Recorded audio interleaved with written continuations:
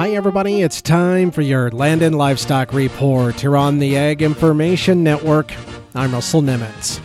Well, Senators Michael Bennet of Colorado and Cynthia Lummis of Wyoming have introduced legislation requiring the Government Accountability Office, or GAO, to study the barriers between farmers and ranchers and mental health care.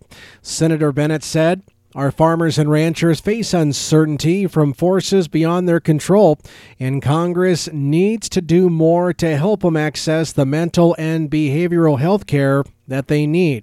Volatile commodity prices, increased input costs, and more frequent wildfires, along with severe drought and other extreme weather events, significantly affect farmers and ranchers' mental health. Despite the demonstrated need for services, many rural communities, as we know, face barriers to access to these type of services.